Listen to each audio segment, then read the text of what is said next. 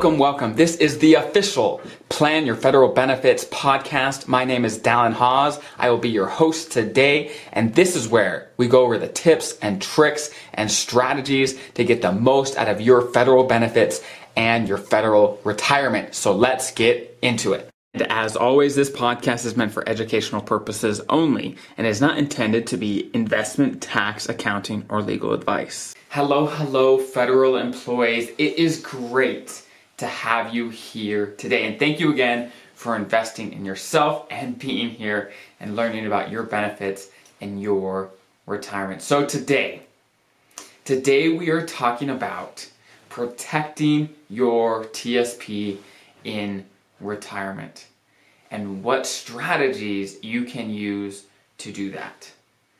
Whenever we invest, we're taking risk. And there is just risk inherent in investing. That's why you take risk and then you get a potential reward. That's how it works. If you take zero risk, if you put your money, let's say, in the bank account or under your mattress, then you get zero reward because you're not taking a risk. And so whenever you take more risk, you typically can get more reward. So how do we balance all of that? How do we make sure that in retirement, first, your money is growing? You want it to keep growing. Retirements are long these days, sometimes 20, 30, 40 years. And if your money is not growing during that time, well, first, inflation is going to take a hold, and we don't know where inflation rates are going to go. It can increase, decrease, and if your money is just sitting, then the odds of it lasting are going to decrease. And maybe you just have loads of money in your TSP and that's not even a concern remotely, then maybe don't take any risk. But then you're still going to have less money at the end of the day by not taking any risk at all. For example, the G fund, it's guaranteed. That's very, very, very, very little risk.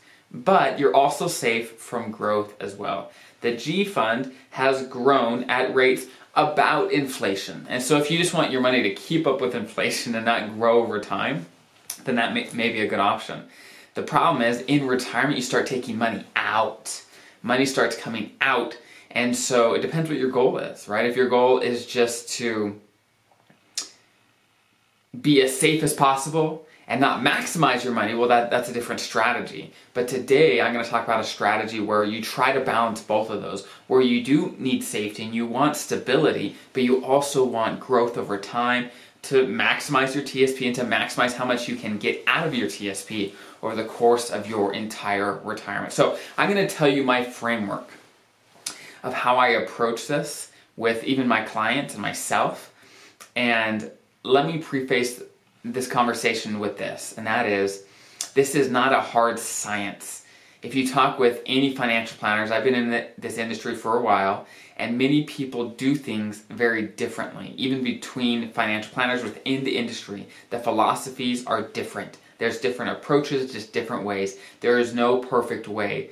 If there was a perfect way, it would be on the internet, everyone would do it, and there would be no need for financial planners to walk people through their nuanced situations, right? But what I can do is I'll help you through my framework of how I view this, and then you can try to apply that to your life, along with all the other research that you do. So, there's a couple things to keep in mind when investing as you approach retirement and in retirement. And that is, you want to make sure your short-term needs are taken care of, where you're going to start needing money. And that's what investing is all about, is time until you need the money. That's why when you're young, you have lots of time before you need the money, so you have time to ride out the market, right? Regardless of what the market's doing, you can ride it out, you have time.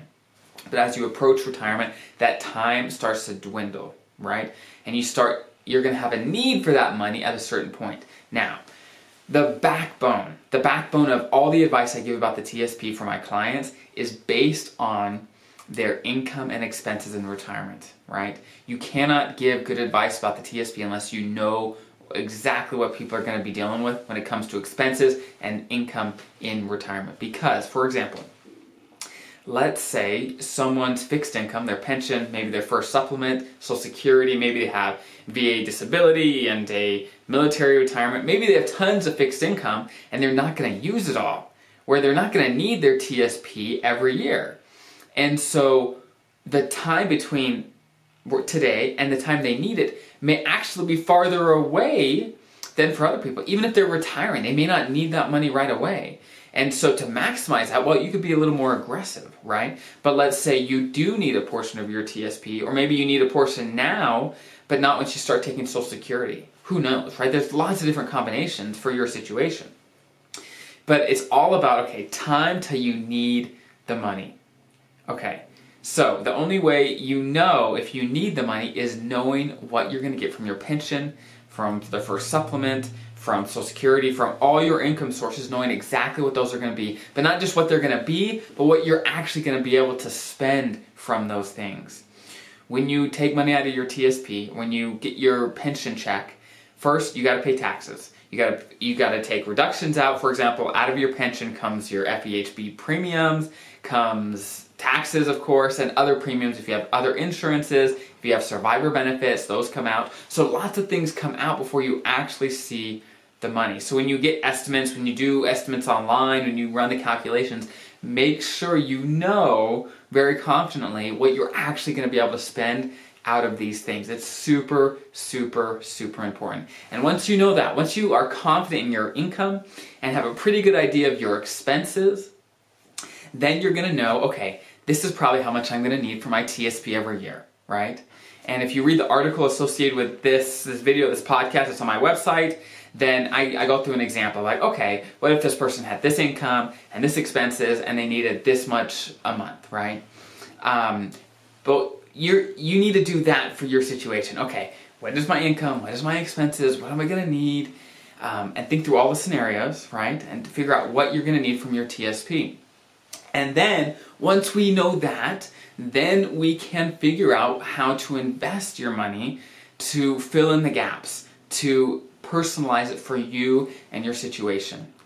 Like I said, it's not a science, but my rule of thumb is 3 to 5 years. The first 3 to 5 years of money that they're going to need from their TSP, I advise that they invest it in very short-term investments. For example, either cash or G-Fund-like investments, that sort of thing, where it's short-term, it's not going to be volatile, and it's going to be there for them when they need it. The reason I do 3 to 5 years is because, first, it ensures that their short-term needs in retirement are going to be taken care of. They're going to have the money that they need, okay?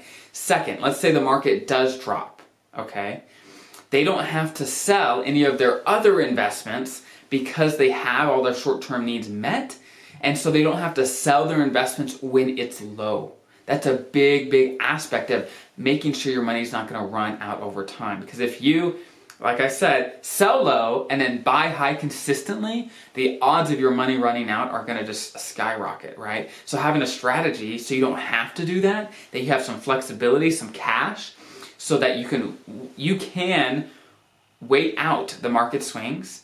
And once the market comes back up and things are good, then we can replenish this 3 to 5 years of expenses with returns from your other investments, okay?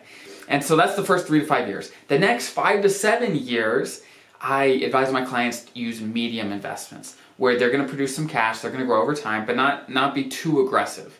And those returns are going to help us replenish the first set of investments.